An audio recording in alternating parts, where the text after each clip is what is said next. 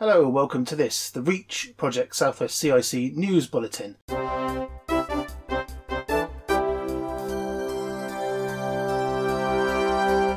I'll now hand you straight away over to our newsreader, John. Hello everyone, my name is John and welcome to the REACH News Bulletin for Wednesday the 14th of June 2023. The headlines this week are Bong. Preparations underway for Friends and Families Day. Bong. Building developments. Bong. Wood goods sales to be expanded. Bong. On-site news and birthdays. Preparations are currently underway for our Friends and Families Day on the 15th of July. There will be many stalls and also a photo display of work by REACH members from across the project. Among items to buy will be photographic calendars and prints and wood goods. More about that later in the bulletin.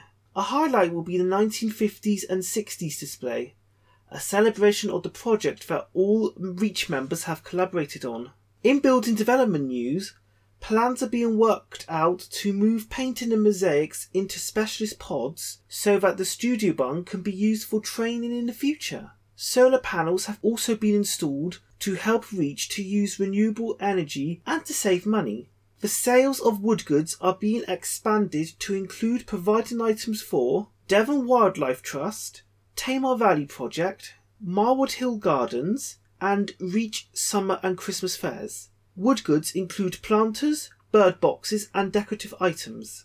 Our own REACH garden is looking lush and green at the moment, thanks to all the beautiful weather and the hard work from REACH members and staff. Bong. Finally, in birthday news this week, we celebrate Jack B's birthday. Happy birthday, Jack, from us all. Yeah, woo! And now for this week's weather forecast. The next few days look to be sunny and cloudy until Sunday, when we expect to get rain. The rain will likely stay until Tuesday, and next Wednesday is expected to be a day of sun and cloud. That's all for the REACH News Bulletin for this week.